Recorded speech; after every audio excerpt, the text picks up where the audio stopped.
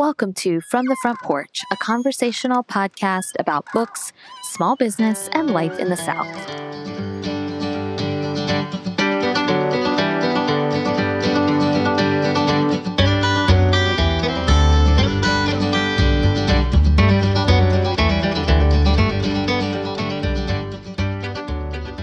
We cannot understand. The best is perhaps what we understand least. C.S. Lewis, A Grief Observed.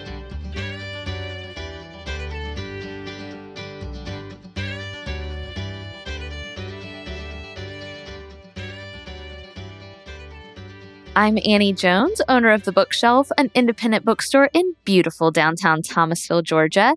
And this week, I'm putting on my Frasier Crane hat and working my way through your bookish conundrums in an episode of Literary Therapy. Before we get started, this is your friendly reminder, I'm going to do these every week, that From the Front Porch is a production of The Bookshelf, an indie bookstore in Thomasville, Georgia. As our store heads into the last 3 months of the year, we hope you'll consider shopping small. Our online store is always open, and we'd be so happy to mail holiday gifts your way. Because of, yes, supply chain issues and potential shipping snafus, I, like everyone else, am encouraging you to shop now. Yes, October really is the new December. We really are this stressed about it.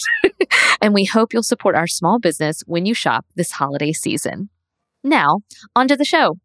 The first conundrum is brought to us by Mary Lou. Hi, Annie. It's Mary Lou. This summer, my almost 5-year-old daughter and I have enjoyed reading children's chapter books together. We like to celebrate finishing a book by watching the movie that ties in. So far this summer, we've read and watched Matilda, The Witches, and Harry Potter, the first one. Do you have any recommendations for good children's chapter book read-alouds appropriate for her age that have good movie tie-ins? Thanks so much. Mary Lou, I love answering this question. Also, I love your Alabama accent because it feels like home to me in some ways from my college years. Okay, so this was super fun, but it was also hard because your little girl is 5, and so I wanted to make sure I was picking books that were appropriate. Like there are some really great old, I think, Disney movies and things like that that are based on books, but that you guys don't want to read right now. Like Swiss Family Robinson is very long. So I really did try to think about books that you could enjoy reading aloud together and then follow it up with the movie, which I think is a lovely idea and a fun reward. The first one that immediately came to mind is Charlotte's Web by E.B. White.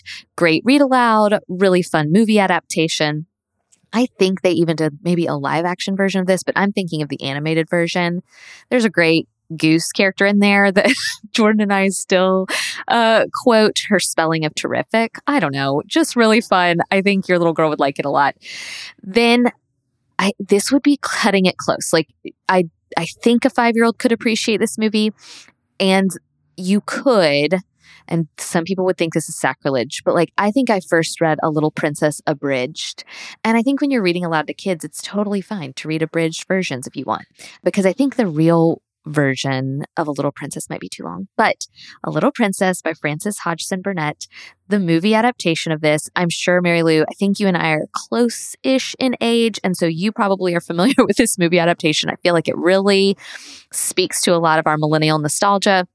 But that movie holds up. I rewatched it not too long ago. The soundtrack is fantastic. It's a lovely, lovely story. Again, I think I'm cutting it close there on the 5-year. Like it might be better for 7 or 8.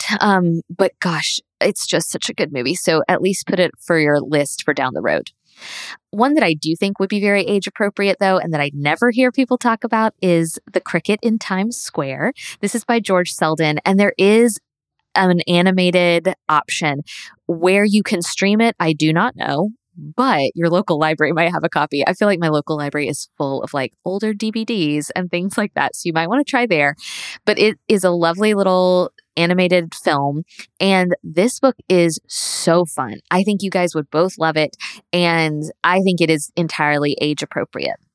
Then, kind of along a similar wavelength as The Cricket in Times Square is Stuart Little, also by E.B. White, also a very fun kind of slapstick movie adaptation that your little girl would probably think is very funny. And then I had to recommend, even though the main character is 8, I had to recommend Ramona Quimby, Age 8 by Beverly Cleary. And then, do I own it on DVD? Yes, I do. Ramona and Beezus, starring Selena Gomez and Joey King. And it is delightful. I watched that movie. I obviously love the Ramona books, but as a Beezus myself, I felt very seen by not only Selena Gomez's portrayal, but honestly by Aunt Bee as portrayed by Jennifer Goodwin. It's just a great, really fun movie. I think you both would enjoy it, and it'd make an outstanding, fun read aloud. So those are kind of my 5 recommendations. I'm going to keep thinking about this because this is such a fun question. That's kind of why I wanted to start with it. But Charlotte's Web, A Little Princess, The Cricket in Times Square, Ramona Quimby, Age 8, and Stuart Little. Those are my recommendations for you. Next up, I wanted to pair both Dana and Jessica's questions together. So first we'll hear from Dana and then we'll hear from Jessica. But these questions are related, so I wanted them to go at the same time. Hi, Annie. My name is Dana and I live in Raleigh, North Carolina. I've read some really great books in the last few years, and many of them were thanks to your recommendations. I find that when I look back over my read list, I sometimes struggle to remember why I loved or didn't love a book, the plot, or even embarrassingly enough, sometimes the characters' names.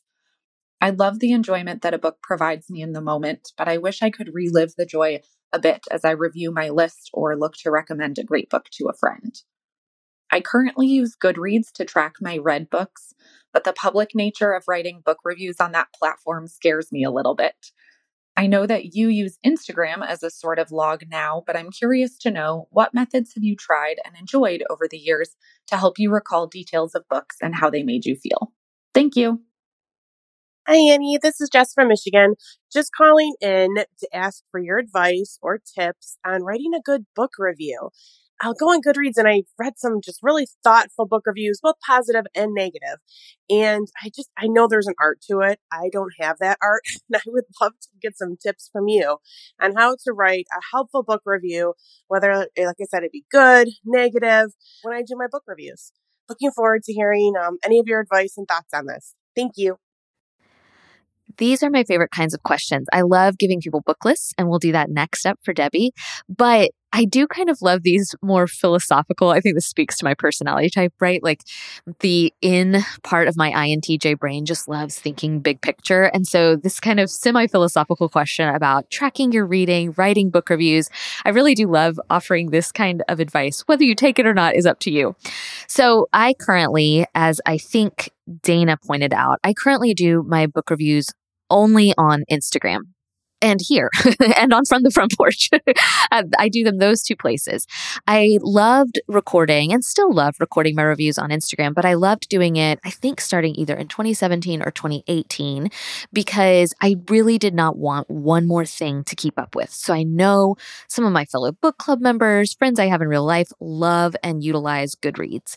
I truly cannot keep up with one more thing. It's part of the reason why I refuse to be on TikTok, and I just rely on my cousin Ashley to text me the best TikToks. Like I can't do it. I can't add one more thing. I'm barely hanging on to Instagram by a thread. So I keep track of my reading on Instagram, but I have previously used notes in my books, book journals, and a blog. A blog is kind of where it all started, I guess, in terms of tracking my reading. Otherwise, I just read books and loved them and put them on the shelf once I finished them. Like there wasn't really much tracking going on until I started doing little reviews on a blog I had. So I think you could do, if public sharing is of interest to you, I think we are moving back toward, post the Instagram blackout of 2021. Like I think a lot of people are reconsidering newsletter formats or blog formats. And so maybe there's a little newsletter that you share just with your book club, because I think, Dana, that's something you're kind of talking about specifically, is this public sharing of reviews. And part of the reason I publicly share my reviews is because I work in a bookstore and I own a bookstore. And so this is one way that I can maybe get people to visit my bookstore. But maybe public sharing is unnecessary. but sharing with people you love makes sense. And what if there was a Google Doc or a newsletter that you and your book club or your friends and family, like your fellow readers who you trust and you love, all shared together? I just wonder if that could be a way where you could share your reviews and track your reading without feeling maybe this pressure of the public review, if that makes sense. And then I also really loved, and it didn't help me track, like it didn't help me tally up the number of books I read, but if I owned the book, this obviously would not apply to library books. I'm not a total monster. But if I own a book, when I finish, I make a note in the front, the date I finish, and what I liked or didn't like about it. Now, if I didn't like it, if I hated it, it may not stay in my house. Like it may make its way to the little free library or to a friend I think might really like it. But I found that to be really fun. And so now when I am looking for quotes to start the episode with, or when I want to go reference something in a book I've read previously, I'm pulling a book off my shelf and I often can flip to the front cover or the front page and see that past Annie read it in 2019. It made her cry. It made her laugh. Like those little notes actually bring me even more joy than maybe my public Instagram reviews. The other thing I'm considering for 2022, and you might want to consider, is a book journal. I'm still trying to figure out the best way for me to publicly offer my reviews other than from the Front Porch episodes. But there's a part of me that also wonders if I would really like to just privately keep track of my reading through a book journal. And right now at the bookshelf, although you could find them, I'm sure, anywhere, we have a couple of really great book journals that I really like. One is by One Canoe 2, which is the stationery company. It's this beautiful little mustard colored book journal. And I happen to love the questions each page asks about the books. It doesn't feel too time intensive, and it feels like something I could fairly easily keep up with. Then there is the newly released book journal that you've probably seen maybe on Instagram, My Reading Life by Anne Bogle. I really, again, like the format of this one. Doesn't feel too terribly time intensive. You can tell Anne is obviously an avid reader. She's asking the right kinds of questions about how a book makes you feel, what you remember, your star rating, things like that. And then another option that I'm kind of leaning toward are these little Letterfolk journals. Letterfolk is the name of the company, and they're just little pocket book journals. And I think they each hold 20 books. And I kind of like the idea of having one every quarter or one every season and just seeing how I can fill them. And again, not too terribly time intensive, but a book journal, Dana, might be something you could really enjoy without, again, maybe that public exposure that I think comes with sharing your reviews publicly. The other thing I'll also tell you, Dana, is you are not alone. Like I try really hard to give thoughtful reviews here and on Instagram, but I read a lot. Even if I didn't read a lot, I think I retain how a book makes me feel. I know I do retain how a book makes me feel, but I am not always good about retaining character names. I think that has to do with how many books I'm reading, but it could be how quickly I move from book to book. And so you're not alone in not being able to remember all these details. I focus often on how a book made me feel, like I can remember where I was when I finished it, that kind of thing. And so don't be bothered maybe if you can't remember every detail, but the details that you do want to remember, I think writing them down is so helpful. And I don't know if you're going to get that same feeling from typing it out on a keypad on your iPhone as you will from physically writing it down. If the goal is to retain why you loved a book, I think physically writing that might be better, or maybe typing it up in that Google Doc or in that blogging newsletter format. That might also be helpful. Jessica, when it comes to writing book reviews, I think this is such a great question. It's part of the reason I started including a quote from the books I read, because I really felt like the author could better articulate the thesis statement of their book than I could. And plus it gave me something to do, even if it was a book maybe I felt ambivalent about. I almost kept reading as a treasure hunt to figure out, now wait a minute, where is the author kind of going to tell me why this book was written? Or where's the character going to tell me something really insightful about themselves. Like, where's the quote that I'm going to remember? And so that's part of the reason I include a quote with my review. I don't read a ton of book reviews except in places like Kirkus or Publishers Weekly or my fellow independent booksellers through Indie Next. That's where I get most of my book reviews. The exception to this is my in real life friend Hunter, who is at Shelf by Shelf on Instagram, and his Instagram reviews, in my opinion, are outstanding. He's always incredibly thoughtful. I think he sets up a great example as what to do in a book review. My number one rule is that even if you don't like a book, tell who it would be for instead. So there have been times when I have read a book and I've reviewed it on Instagram or on the podcast, and it's not been my favorite. But I have not written a book. I have not published a book. And so there's a little bit of, now, wait a minute, who am I? Who am I to negatively review this book that got published? That being said, negative reviews are fine. Like, that is how we get a healthy criticism, right? So I'm not disparaging negative reviews. I think sometimes they are valid and necessary to the discourse. But when I am reviewing and when Hunter reviews, I've noticed he does the same thing. I do try to pay attention to, okay, I didn't love this, but somebody will. And that is often true, if not always true. There is somebody that book is for. And so no matter how you feel or how you review a book, I would be sure to include, good for you, not for me, or good for me, not for you, or whatever. Like, who is this book written for? Who do you think would enjoy it? I think that is so helpful. So that even if I think most people probably paying attention to my reviews read very similarly to me, but there might be people who read more like an Olivia or a Lucy or an Erin.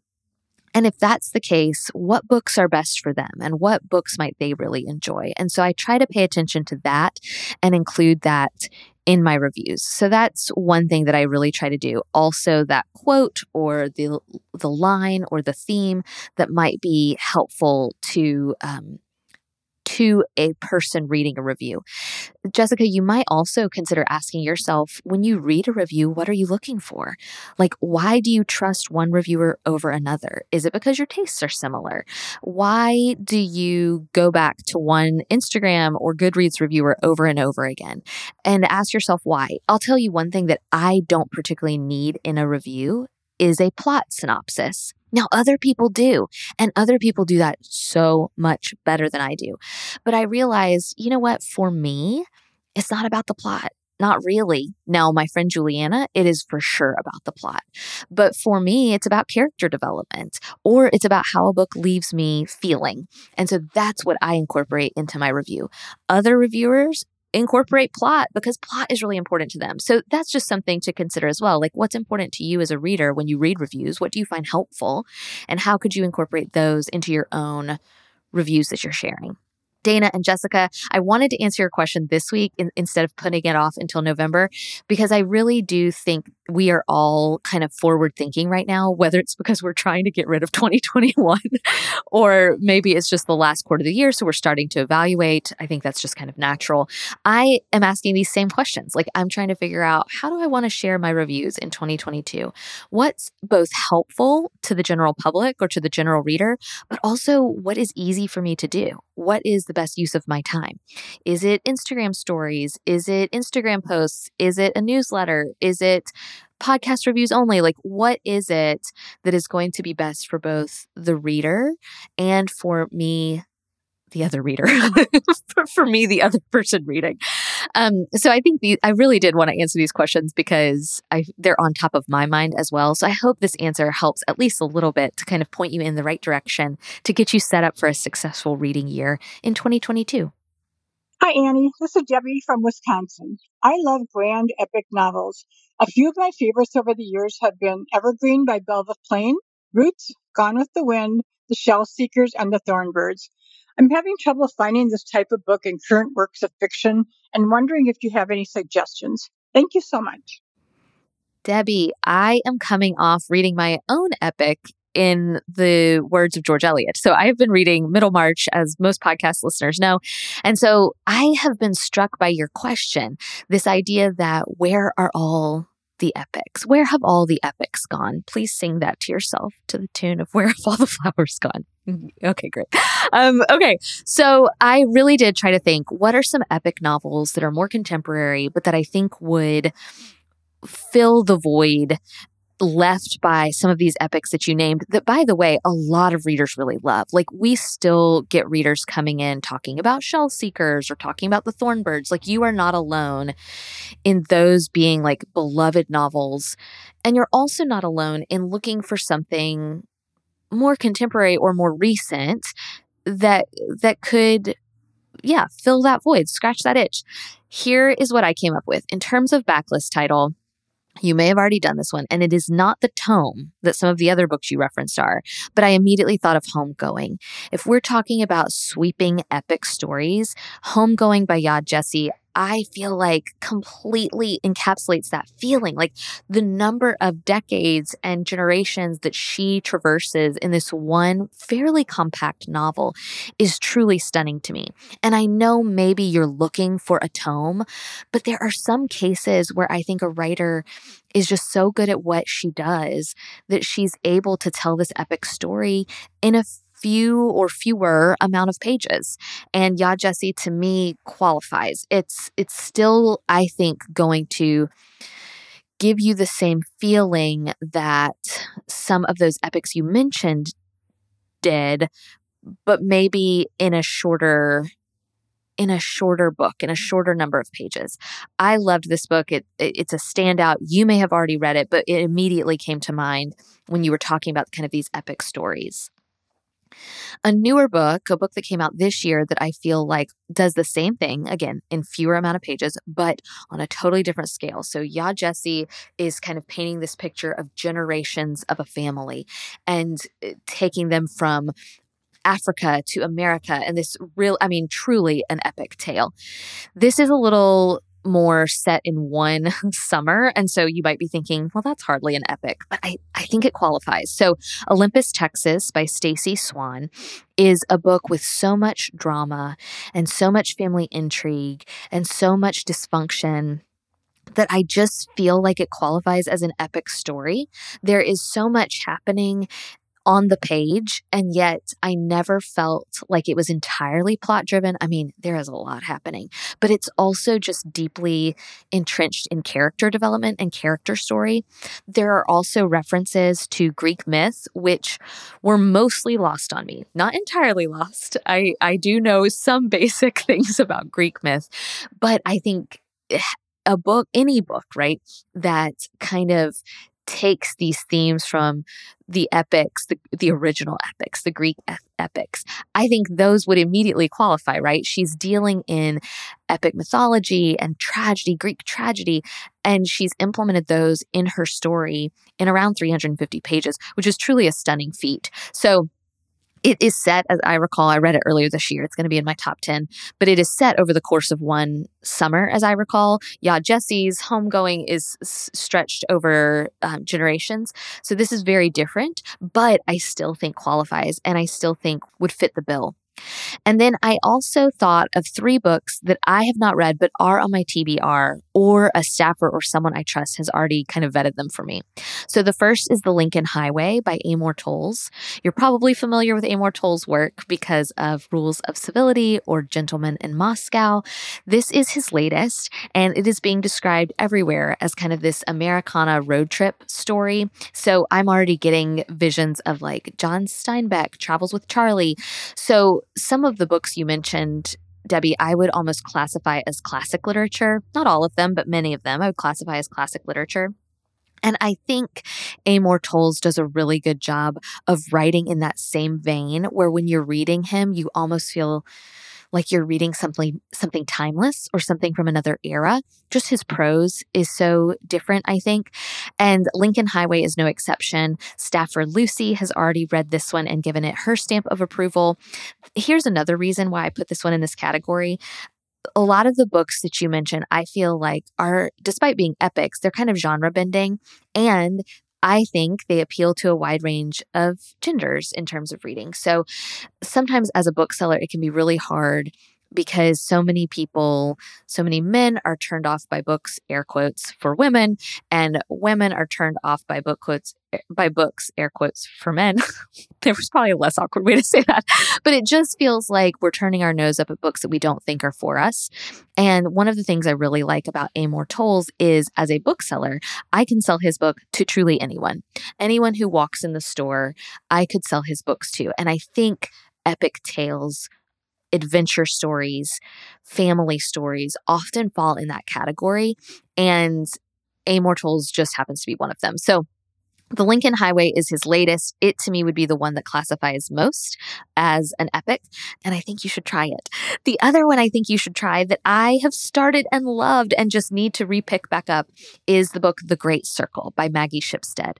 I think Maggie Shipstead is a great writer. I've read all of her other books. This one is just really thick, and so I picked it up, started reading it, loved it, put it down because I didn't pick it for a shelf subscription. And when I don't pick something for a shelf subscription books take precedence. And so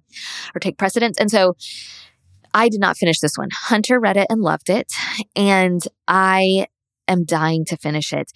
To me, because it's dealing with two characters and it is one of the there are two different time frames this story is dealing with. And so you're ultimately kind of finding out how these characters interact with one another.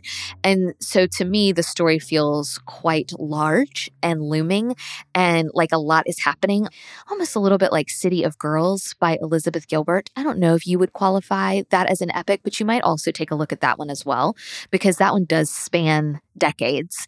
And when I think of an epic, I do kind of think of how much time does this book cover? How much happens in the span of these pages? And The Great Circle also deals with somebody who's a little bit Amelia Earhart adjacent, which I am definitely here for. So there's an element of history to it, historical fiction to it.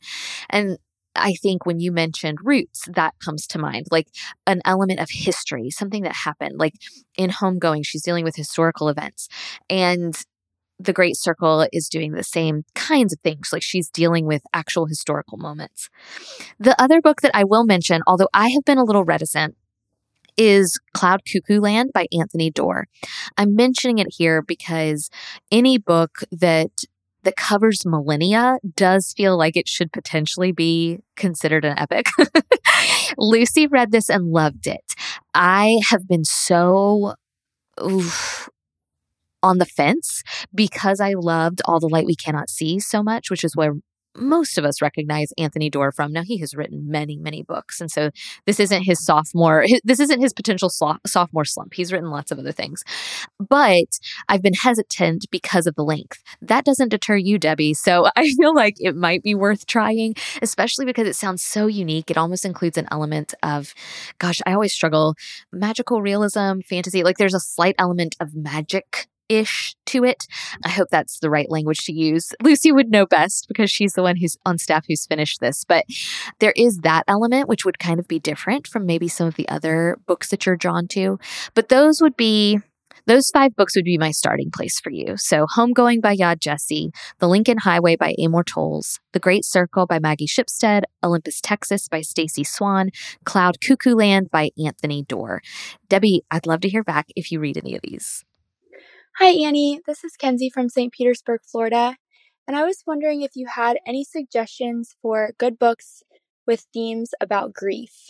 I recently lost my dad this past month, and I was really thinking that doing some reading with maybe fiction or nonfiction books that have themes of grief would really be cathartic to me and be able to kind of help me through this time. I'm admittedly a mood reader, so I don't typically tend to lean towards books that would make me sad when I'm reading them or that have themes of grief, but I'm thinking that this would be the right time. Thanks in advance for your help. Kenzie, thank you so much for leaving a voicemail. I am so sorry for your loss, and I immediately kind of got to work thinking, okay, if Kenzie walked into the bookshelf, what would we want to offer her? Besides metaphorical hugs, because not everybody's into hugging, especially in a pandemic year. But often someone will come into the bookshelf with a conundrum or a dilemma like yours. And this is one of the reasons I became a bookseller, is how can you meet a person where they are and offer comfort in the best ways I know how? And so here is a list that is partly encapsulated by books that I have recommended to other customers who have come in needing books to read during times of grief. And then they're partly books that I've read this year because I feel like as a community, as a country, we are grieving. And I have found myself drawn to books about grief. So the first one that I always recommend because I loved it and it's a standout book to me is The Year of Magical Thinking by Joan Didion. This is a really beautiful book about spousal grief. Joan writes about losing her husband and writes about this year in which she envisions him still being physically present and physically near her. This year of magical thinking. This book is stunning. The writing is beautiful. I definitely think it would be cathartic for you. It was cathartic to me, and I wasn't even reading it at a time of particular peak grief. I think you could really enjoy it, even though it's a book about spousal grief rather than parental grief. Right kind of along those same lines is the book that I started the episode with, and that is A Grief Observed by C.S. Lewis. I think I'm a little weird in that this is my favorite C.S. Lewis book. And I know he has written so much about Christian theology, and I have some others that I really like, but this is the book where I find him to be most vulnerable. Now, this is certainly a book rooted in Christian theology and in Christianity. I thought at first that you could read it even if you weren't particularly religious. That may be true, but as I was flipping through it to find a quote, I realized, gosh, this really is deeply Christian and deeply religious. So I don't know, Kinsey, kind of where you fall, but if you are religious, you might find comfort in this. If you don't, it could be one you skip or one you kind of look at the local bookstore or the local library and you kind of flip through and see if it's for you. I found it deeply comforting, and I found it to be C.S. Lewis at, again, his most vulnerable and therefore perhaps his most accessible. I really love this book. More maybe written in the last couple of years, I would recommend Crying in H Mart by Michelle Zauner. This is a book that might crack my top 10 for the year. It's a memoir about a mother and daughter, a daughter grieving her mother's illness and death. And it is beautiful. The first essay on which the book is kind of based is called Crying in H Mart. It was an essay published in The New Yorker.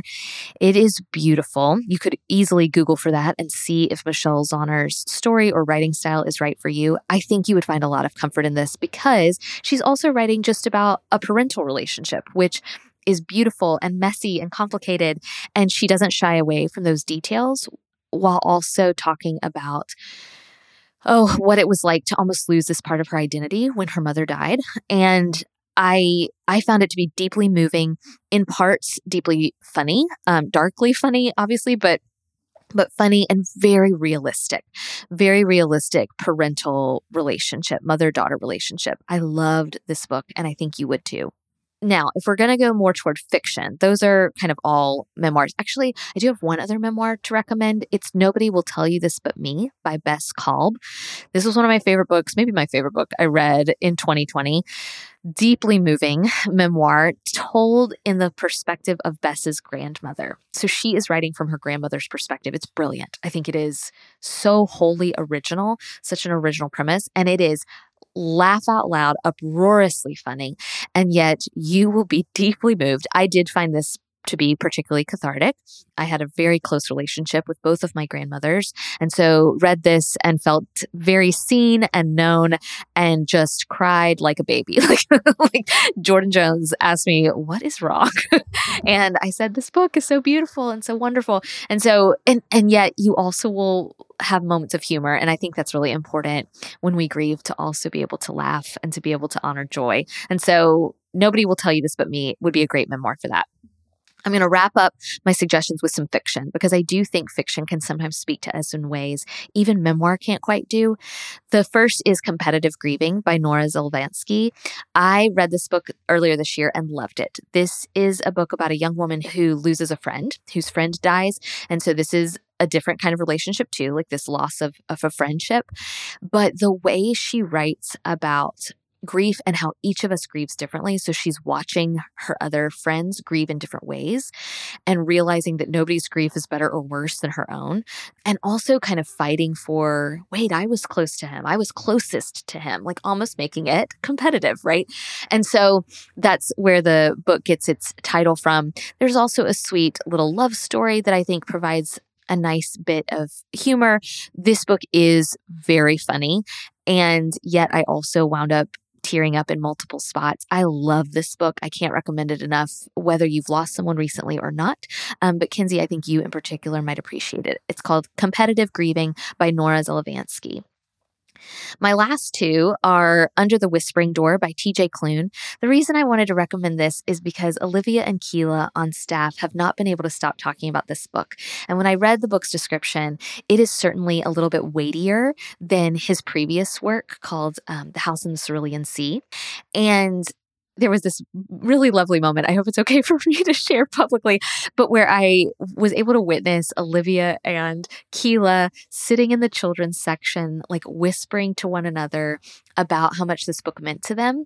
And the book is dealing with death and grief and the way it moved both of them. And Olivia and Keela work super well together. They get along super well. They are very different in terms of personalities. And so the fact that both of them could see themselves in this work and could be deeply moved by it, I think says something. And I think as much as grief memoirs are important, I think it's also important to read some fiction. And I think it's important to read uplifting books too, that are going to be cathartic for you, that are going to help you cry, but they're also going to help you maybe reminisce, maybe move forward. And so I think Under the Whispering Door by TJ Klune might be able to do that for you. Last but not least, if you want family grief and comedic, darkly funny comedic, This Is Where I Leave You by Jonathan Tropper. I'm mentioning this one here because our next conundrum deals specifically with this book, but this is a book that I read when it came out. I don't think the movie is as good, although you could watch the movie and maybe find catharsis there as well. But it's about a family losing a patriarch, and I just loved this family so very, very much. And they are complicated and messy. These are not like Hallmark movie people. These are people with issues. And I just felt less alone while reading this book. And I think maybe you will too. Kinsey, thanks for trusting me with your conundrum today. I hope these help. Hi, Annie. This is Christina from Chicago. I don't normally have literary conundrums as I'm a strong believer in book serendipity, but I find myself with an issue. I read This Is Where I Leave You by Jonathan Tropper about 2 years ago, and I adored it. Lately, I've been what can only be described as chasing that feeling. I'm not a big rereader, as I like to keep my first impressions of a book intact, so while I did grab it from the library, I'm not really ready to jump back into it. I cannot fully tell you what it is about the book that I adored so much. I've read a few others by Jonathan Tropper and didn't feel the same rush. I've read other family dramas and same thing. I think maybe it's the wonderful blend of dysfunctional yet loving family, drama, grief, and comedy. Can you help?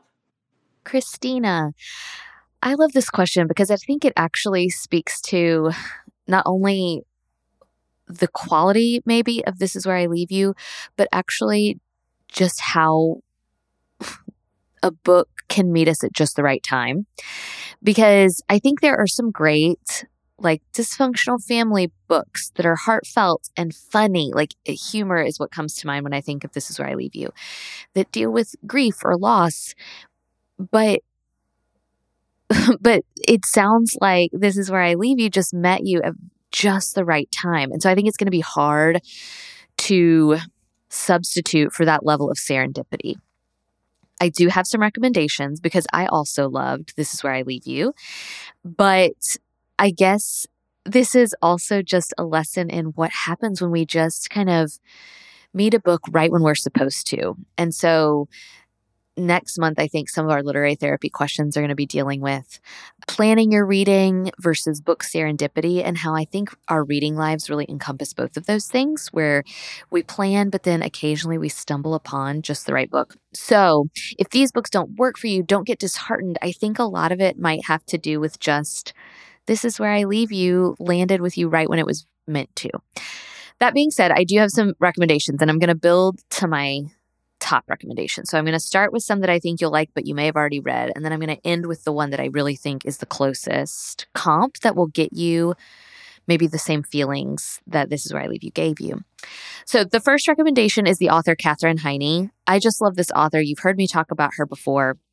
Her most recent book, Early Morning Riser, is really, really lovely, maybe a little bit more heartfelt and less snarky than This Is Where I Leave You.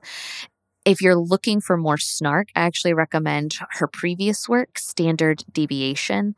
Both of these are excellent. I think Katherine Heiny writes really well about families and friendships and complicated relationships. I love both of these books. I think Standard Deviation might be more in line with the tone of This Is Where I Leave You, but I really do recommend this author.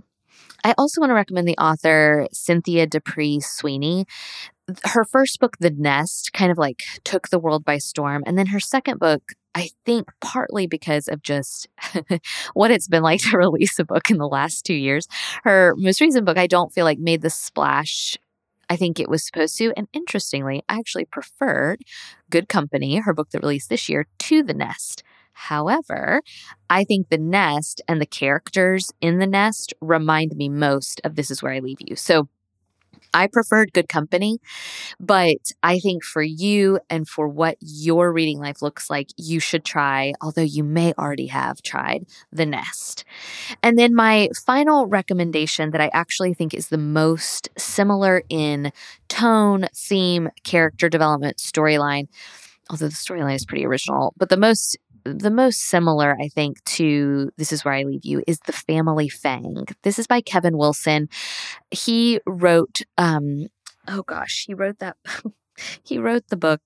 He wrote the book Nothing to See Here. The children catch on fire. So hence me thinking it was little fires everywhere. But no, Nothing to See Here is his most recent book. It got rave reviews, but I love his book, The Family Fang. And I think you will love the characters.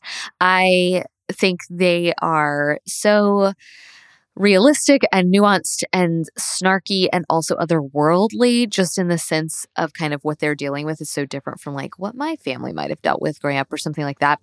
It's a sibling story, which I think that's part of the reason I recommended The Nest as well, because This Is Where I Leave You is a family story, but it's really about those siblings. It's really about who they are. You know, as I've been giving this answer, I actually thought of another book that could fit the bill. And that is, it's a backlist title from, I think, 2019. It's called All This Could Be Yours by Jamie Attenberg. I remember reading it at the same time I was watching the show Succession. And these kind of all play around the same things that Jonathan Tropper is playing with, I think, in This Is Where I Leave You. All This Could Be Yours also has a really, if I recall, it has a really, a very realistic, palpable Southern setting. And so that also could be an option before I forget. I still think The Family Fang is the closest you're going to get to the vibes of This Is Where I Leave You. But All This Could Be Yours, I think, might be worth trying. It's a little darker, as I recall, but still could be worth trying. I loved how you worded this question because sometimes, don't we, when we finish a good book, we just kind of are chasing that feeling and like trying to find the next book that makes us feel the same way. And I think sometimes that effort is a little fruitless because I'm telling you, there is something magical, like truly magical about when a book hits you in the right moment. And it's hard to replicate. I hope this list helps you. I'd love to know if any of these even come close to filling the This Is Where I Leave You sized hole in your heart. But don't get discouraged if they don't, because I have no doubt that eventually another book will come along. It may be of a totally different genre by a totally different kind of author, but it might strike you in just as magical a way. If you have a literary conundrum you'd like my help solving, go to fromthefrontporchpodcast.com/contact. Then scroll to the middle of the page where you will see an orange link that says start recording. You don't need a microphone. You don't even need headphones. Just tap that button, click that button, and leave me a voicemail. Tell me your name and where you're from, and I would love to feature you on an upcoming literary therapy episode. From the Front Porch is a weekly podcast production of The Bookshelf, an independent bookstore in South Georgia. You can follow The Bookshelf's daily happenings on Instagram at BookshelfTville, and all the books from today's episode can be purchased online through our store website, www.bookshelfthomasville.com. A full transcript of today's episode can be found at FromTheFrontPorchPodcast.com. Special thanks to Dylan and his team at Studio D Production for sound and editing, and for our theme music, which sets the perfect warm and friendly tone for our Thursday conversations. This week, what I'm reading is brought to you by Visit Thomasville. As I sit and record this week's episode, I am looking out my window. The leaves are dancing. It is still no, it is really warm. I was going to try to spin that, but no, it is still really warm here. But I'll tell you, the sky starts to turn a different color around this time of year. The blue to me is even deeper. And after several days of rain, it's been so nice to have several days of sunshine. Our house faces McIntyre Park, where Jordan loves to play disc golf and where I frequently will either join him or will grab a picnic blanket and sit and read. And this is, other than spring, this is my favorite time of year in Thomasville. Soon the temperature will drop ever so slightly, and that will be even better. So early November. November is peak North Florida, South Georgia weather. But if you are planning a trip to Thomasville, I would encourage you to look at the fall season, even look at the holiday season where temperatures are so nice and mild, and plan your visit, because it is just very beautiful here and reminds me of how lucky I am to get to live in a place where there is beauty and there are trees and there is a perfectly blue sky. To find out more about how you can visit Thomasville or even call Thomasville home, go to thomasvillega.com to begin planning your next trip. This week, I'm reading So Many Beginnings, a Little Women remix by Bethany C. Morrow. Thank you again to our sponsor, Visit Thomasville. Whether you live close by or are just passing through, I really do believe you would enjoy a visit to beautiful Thomasville, Georgia. If you liked what you heard on today's episode, tell us by leaving a review on iTunes. Or if you're so inclined, support us on Patreon, where you can follow along as Hunter and I conquer a classic, and you can participate in monthly lunch break Q&A videos. Just go to patreon.com/fromthefrontporch. We're so grateful for you, and we look forward to meeting back here next week.